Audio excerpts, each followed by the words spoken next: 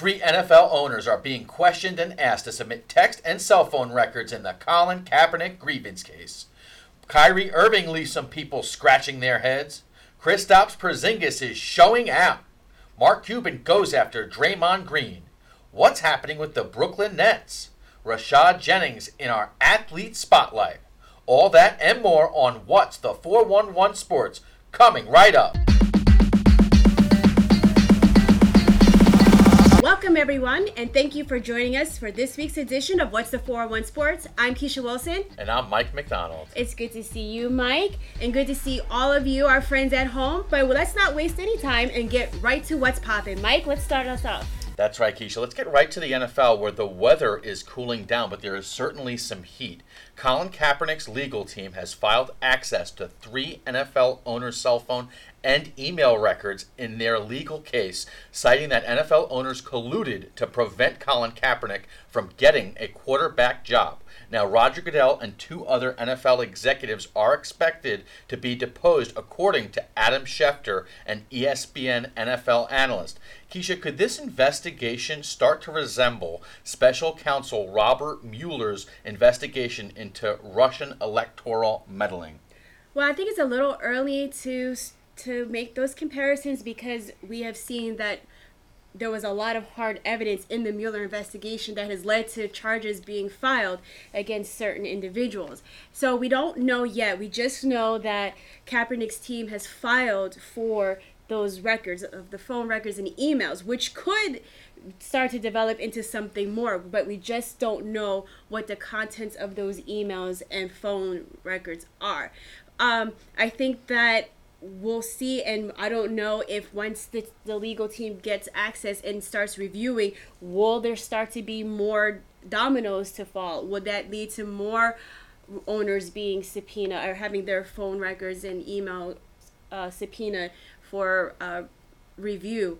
Could we actually see starting to connect the dots? It's going to be a little difficult because of the mere fact that personnel decisions does not constitute collusions according to the NFL law guidelines. So an owner, unless they're explicitly saying do not hire this guy, can always fall back on whether or not Colin Kaepernick is better than what they have and use the statistics to support that, or he doesn't fit in their culture, doesn't fit in their offense system, and nobody, unless your name is Tom Brady or Aaron Rodgers, is going to revamp their whole offense for one particular player. So we'll see how this will unfold as the days and weeks come. I practiced it so many times. I think the correct pronunciation is Mueller. It's not Mueller. I just wanted to get that out of the way. But as far as Kaepernick, I think one thing, whether or not this works out in his favor in the long run, I think one thing that this can do is set a precedent for future NFL players and other athletes in other sports to make sure that something like this doesn't happen again. Not to mention, if they can't necessarily find the incriminating evidence from these 3 owners, I think once a lot of this stuff does become public record, there's still going to be some things that I think are going to put a very bitter taste in a lot of NFL fans' mouths. Also, the longer that this drags out, I mean, without a doubt, this is not a good look for the National Football League. No question about that. I mean, here we are, we're speaking about something that's definitely going to play a crucial role in what happens with the future of this league. And we're talking about the NFL a lot today. There's a lot of things, specifically some social issues that we're going to be getting into. But I think most of all, as long as this investigation is something that people are still speaking about, in some ways, yes, it might be a black eye for the NFL, but at the same time, I think it's kind of putting some progress out there because it's getting people to speak about something that's very important. If in fact these owners, whether or not they colluded, if they get some type of communication between these owners that doesn't look good for the NFL, the longer that this drags out, it's just going to be, it's not a good thing. Mike, we're going to stay with the NFL and its owners, and the owners held their second owners meeting this season on Halloween, and that meeting brought to light some serious internal strife. And during that meeting, Houston Texans owner Bob McNair, and also it's noted that he was a Trump campaign contributor, he stated that, quote, we can't have the inmates running the prison, end quote. McNair later apologized to Troy Vincent, who is the executive vice president of football operations in the NFL. But however, Dallas Cowboys owner Jerry Jones wasn't as sympathetic to Vincent, Goodell, and NFL management. According to the USA Today, Jones said, and this is referencing Bob McNair's statement, that he was finally reminding the room that rather than leak off his vice presidents, it was he and fellow owners who helped build the NFL's $15 billion a year business, and they would ultimately decide what to do. Never at a loss of words, and with Goodell out of the room at a press conference, Jerry Jones once again brought Goodell's contract front and center by saying, it should be more incentive-based than it currently is. Jerry Jones said, quote, this is the most one-sided contract ever, end quote. Mike, what do these comments coming out of the owners' meeting say about the current state of the NFL? It's a mess. It's a complete mess. And a lot of these owners and even the fans and players as well, they don't know where it's going to go from here. Specifically, as you know, with Roger Goodell being the commissioner, I think that he is the best fit moving forward. A lot of people have agreed on that. Jerry Jones needs to figure out is the reason why he doesn't want Goodell to continue to be the commissioner because he has this gripe with the whole Ezekiel Elliott thing? I mean, we can come up with numerous reasons as to why they should take Goodell out of the commissioner's office, but going forward, it seems like he is probably the best fit because he earns the most money for them.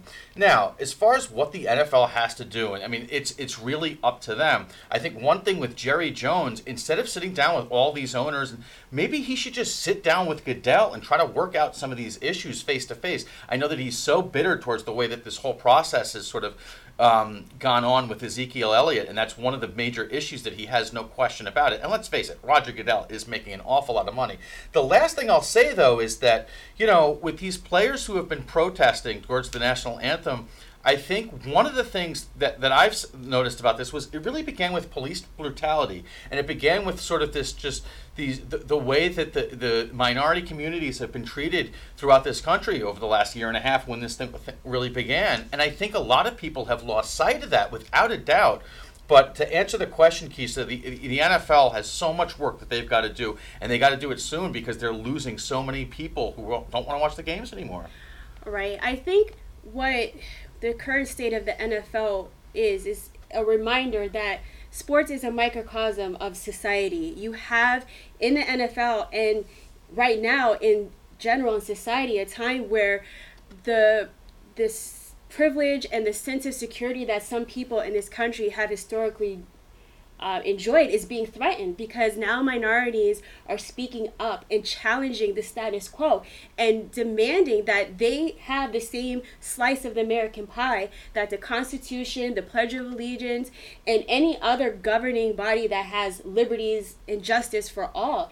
They want that. And here and also in the NFL, you see that the players are finding their voices and being really adamant about their needs being addressed. And what that's doing is shaking up the power structure or threatening a change in the power structure, because if the NFL players really mobilize, it could mean dollars for the owners. Now, ultimately, the owners do tend to have the advantage because these are billionaire people and can afford to lose money, whereas some of the NFL players cannot. So we see that, like we are in society, the NFL is in this really tumultuous time and as at a pivotal point as to where it could go. It could be on the road to being progressive, and we have lauded the NBA for being progressive. The NFL has a chance to take that pattern, or it can stay stuck or maybe even revert to a time where it's not going to be a pleasure for everybody involved.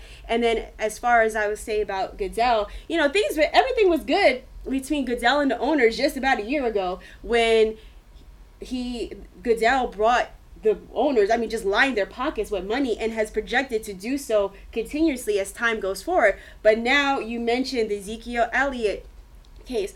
Jerry Jones being petty wop, wanting to say, hey, wait a minute, let me stop your money because you have the potential to affect mine by keeping my star player out of my team and hindering my chances to get to the playoffs and make a Super Bowl. I'm 79 years old and blah, blah. But also, I think that part of the reason why they're trying to block Goodell is that Roger Goodell hasn't taken a hard stance against the players like some of the owners have. And Goodell is the owners are his boss. So I think that if Roger Goodell came out and had more of a hardline stance, like a Bob McNair, a Jerry Jones, or some of the other owners that we've spoken about, maybe we wouldn't see this incessant need by Jerry Jones and maybe some of the other owners to want to stall or overturn or renegotiate over Goodell's contracts. And now we have some quick bites for you to nibble on. Big changes are coming for ESPN Radio in 2018, and things are already starting to take shape. NBA superfan actor Michael Rapaport came in with a hot take. He took aim at ESPN's Dan Le Batard, saying that Le Batard's father has no business being on TV, quote, because as far as I'm concerned, what his father does every day is a Cuban minstrel show. Rapaport made these comments on Jason McIntyre's Fox Sports radio show. Lakers legend Kobe Bryant says that Kyrie Irving and Giannis Antetokounmpo, sorry if I butchered your name, Giannis, I don't mean to, but Kobe says that they both have the Mamba mentality. That is quite an endorsement. San Antonio Spurs head coach Greg Popovich ties Phil Jackson for all-time wins on the head coach's list. Derrick Rose, the Cleveland Cavaliers point guard, is now on minutes restriction. Hey Mike, since we're doing quick bites, I got a quick question for you. Major League Baseball World Series Game 7, was it a bust or a great game? It was a bust. I was really hoping the Dodgers would come back, not because I was rooting for them, but I was really hoping for a great game. Houston was way too much, though. It was a great series, but the final game wasn't what it was all cracked up to be. But hats off to the Houston Astros for winning the championship. Yeah, I found it hard to tune in myself. Welcome back to What's the 411 Sports. A war of words, Keisha, is brewing between Draymond Green and Dallas Mavericks owner Mark Cuban over the use of the word owner. Now, in light of the Houston Texans owner Bob McNair's comments comparing NFL players to inmates, Green went on Instagram and said, "Wow, this sure does sound very Donald Sterling-esque. But I'm sure the fans pay to see him play anyway, and he's putting himself at risk of CET by going out there every Sunday and giving 110%. Inmates, for starters, let's stop using the word owner and maybe use the word chairman. To be owned by someone just sets a bad precedent to start. It sets the wrong tone. It gives one the wrong mindset. Webster states that an inmate is a person confined to an institution such as a prison or hospital. Not sure these tax-paying men should be referred to as inmates, but what do I know?" Cuban clapped back, telling ESPN's Tim McMahon, in part, for Green to try to turn this into something, it's just wrong. He owes the NBA an apology. I think he does, because to try to create some connotation that owning equity in a company that you busted your ass for is the equivalent of ownership in terms of people, that's just wrong. That's just wrong in every which way. Keisha, did Mark Cuban go overboard? Well, I think Mark Cuban got a little snarky because he further talked about what classes or Draymond did or didn't take at Michigan State in terms of business classes, and he offered to pay for classes at the Indiana University or University of Indiana. So there was a little Big Ten snarky, jab that Mark Cuban threw in Draymond's direction. But I don't think overall what Mark Cuban said was wrong, because, Mark Cuban owns a business, not people, and his employees are the players, and they are an essential piece of his business. And the players are not forced to enter into these contracts. They're done of their free will, and players do have rights, and they have associations that protect their rights and will fight for those rights. So he was right, and ownership isn't inherently wrong. It's not wrong to own something. It's what you do with it. You can change the title, you can call owners chairman, but if you still have the same mentality, a wrong mentality, a ownership as in you're my property mentality, whatever you call them, you're still gonna be in the same position. The attitude change needs to come with a name change. So, but it's also important to know the context in which Draymond Green was is coming from in terms of what he said and how the word owner can be perceived. Draymond Green is coming from a historical context and an experience that's truly unique to African Americans in this country, where people were owners and had people and treated them like they were cattle, and sometimes even worse than cattle. So that's the perspective that Draymond Green is coming from, and McNair's comments kind of highlighted that. So I think both sides have some validity in where they're coming from, but I don't think Mark Cuban is coming from a negative connotation of being, in terms of being called an owner, and how he feels about having equity, what he calls in an NBA team. I think Mark Cuban, as you pointed out, did go overboard with sort of the snobby type comments that he took, where he took shots at Draymond Green.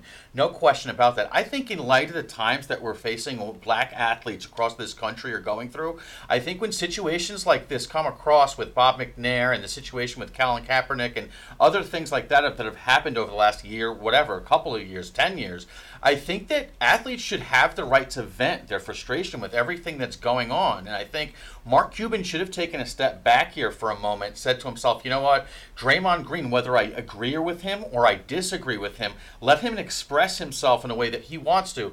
I commend Draymond Green for taking a stance here. At the same time, after on this quote, the way that he finishes it is he says, what do I know? In other words, I'm not what I'm saying is, it's not like I know everything that's going on here. This is just my opinion, and I'm just throwing it out there for some people. So I think with the NBA, one of the things is that they've been able to avoid some friction between owners and players more so than the NFL. But I think that this is something that could be positive for the NBA because it is part of the discussion that gets people talking about what's going on right now.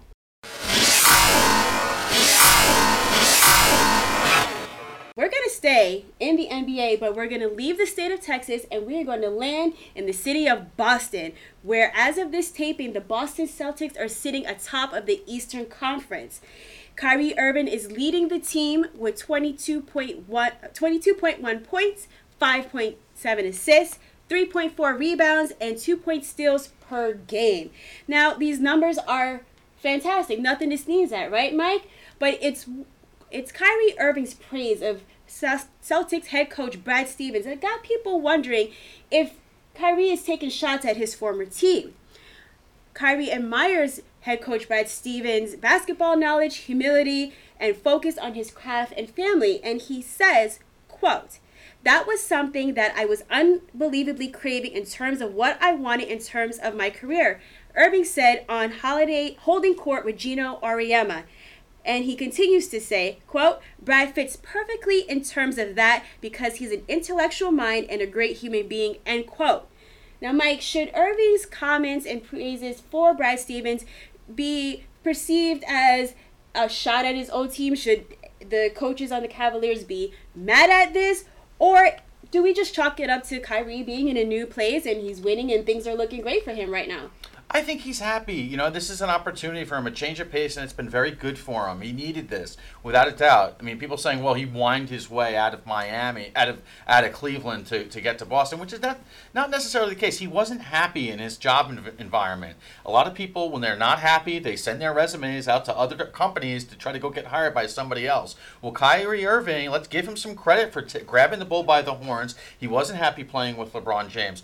And as far as criticizing any of the sort of a subliminal comment to his former coaches, I didn't read it like that. And I think if there are coaches out there who have, Tyronn Lue specifically, who have coached Kyrie Irving that are going to take offense to this, they probably should be preparing their team, as opposed to being all emotional over these comments. Yeah, things are looking great for Kyrie right now. He's in a new place. There's new energy. There's new life for him in Boston. And I didn't think that he was taking shots at his former coaches. And we need to be careful about reading too much into, his statements about Kyrie's statements about being in Boston and what the experience is like for him. Kyrie in his statements had confirmed what most people have already been saying about Brad Stevens, that he's a young, great basketball mind, and he's developed a culture of winning. And it's a culture that people want to be a part of. And that is exemplified by Isaiah Thomas. Isaiah Thomas was really hurt that he was traded from Boston, because not only did he play his heart out in the midst of tragedy of losing his sister, but he wanted to stay. He wanted to be there long term. And Brad Stevens, I have no doubt, is part of the reason why Isaiah wanted to stay there. Our photo of the week is a photo of Deontay Wilder as he celebrates after knocking out Bermane Stiverne in the first round of the WBC heavyweight title boxing bout at the Barclays Center. Traditional light bulbs actually generate 9 times more heat than light. Switch to energy-saving bulbs. Saving energy saves you money.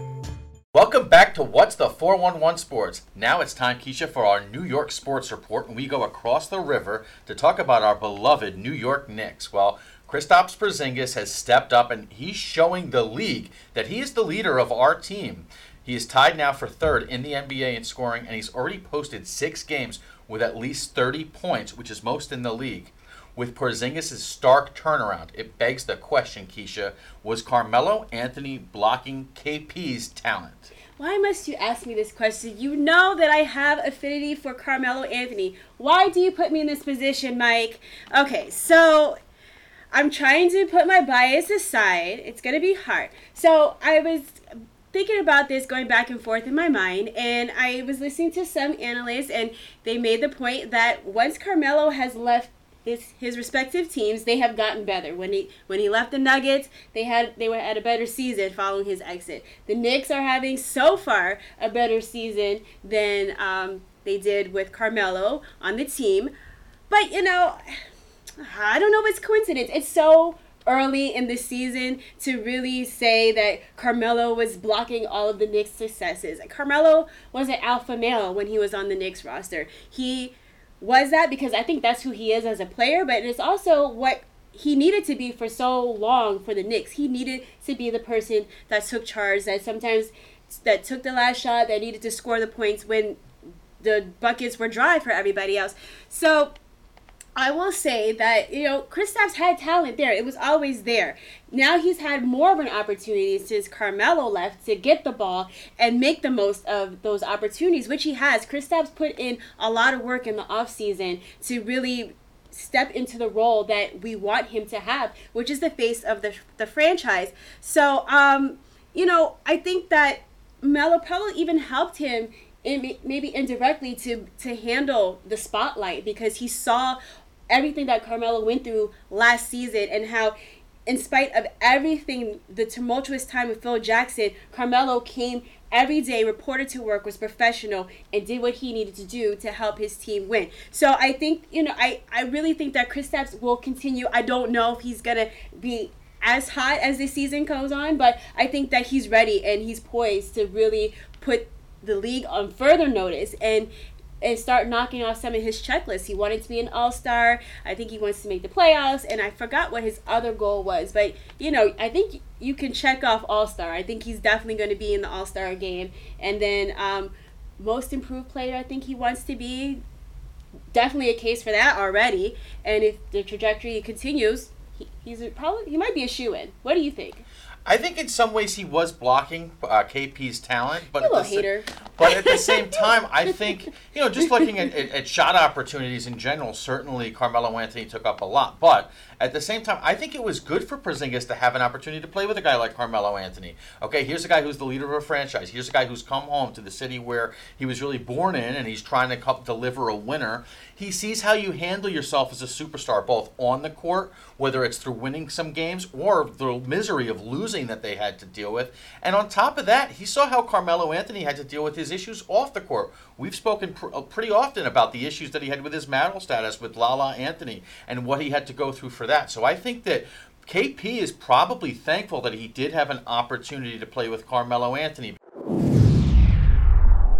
Well, Mike, we're going to leave the Knicks in Manhattan and travel over to Brooklyn, and we're going to talk about the Brooklyn Nets, who, as of this taping, are currently on a West Coast trip, which includes a contest against the Los Angeles Lakers. Now, it wasn't a successful return to the Staples Centers for D'Angelo Russell, as former Nets center, my man, Brook Lopez, and his Los Angeles Lakers handed Brooklyn a defeat. 124 to 112. Anthony Puccio of the Nets Daily dubbed that game as Brook Lopez's revenge, as Brook Lopez scored a season-high 34 points on 6 3-pointers in that win. Now, Mike, as we mentioned with the Knicks, it is early in the season, but do you think that the Nets can regain that momentum, or are we mistaken in thinking that they are better than they actually are?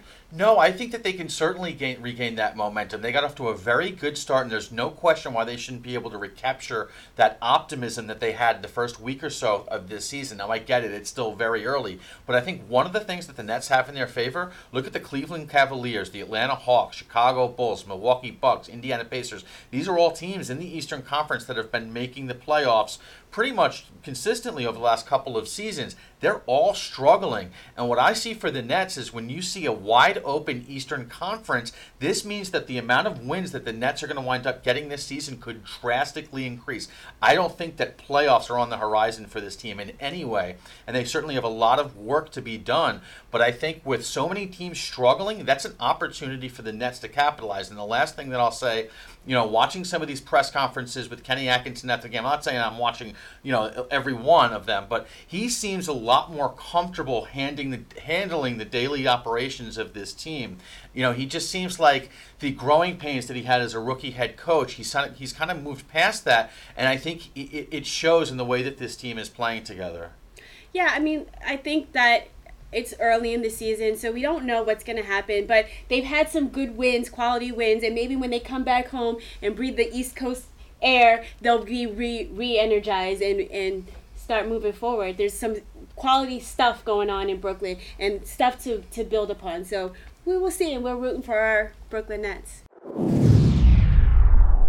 Welcome back to What's the 401 Sports. Mike, this week we are bringing back our Doghouse segment. For those of you who don't know, this is the time where we put people who are misbehaving either on the bench or in the doghouse. Mike, what you got for me?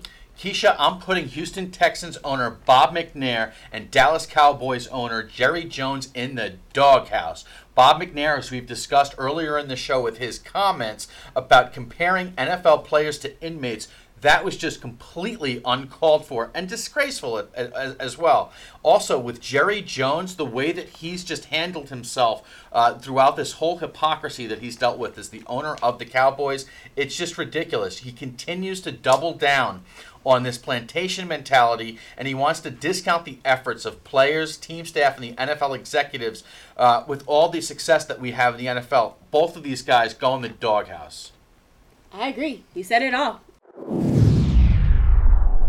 And now it's time for our athlete spotlight. This week, we focus on former running back for the New York Football Giants, Rashad Jennings, who is now a free agent and is using his time to help out the youth. On his LinkedIn post, Jennings says he spends his off seasons traveling, training, and impacting lives through his nonprofit, the Rashad Jennings Foundation. During the 2015-2016 school year, the Rashad Jennings Foundation was present in over 25 schools in 4 states and impacted over 20,000 students. For more information about the Rashad Jennings Foundation's literacy, mentorship, and health and fitness initiatives, and to get involved on an individual or corporate level, please visit RashadJenningsFoundation.org. The average text takes your eyes off the road for nearly 5 seconds. At highway speeds, that's enough time to travel the length of a football field. Stop the texts, stop the wrecks. Now, Mike, we have to say goodbye to all of our friends, and I'm just sick over it. But don't worry, you can keep up with us until we meet again next time by following us on Instagram and Twitter, liking us on Facebook, and subscribing to our YouTube channel, all at 401 Sports TV. That's right, and don't forget, you can download our podcast at iTunes, Stitcher, and of course, Google Play Music. I'm Keisha Wilson, and on behalf of Mike McDonald, we'd like to thank you for hanging with us at What's the 401 Sports, and we look forward to checking you out again.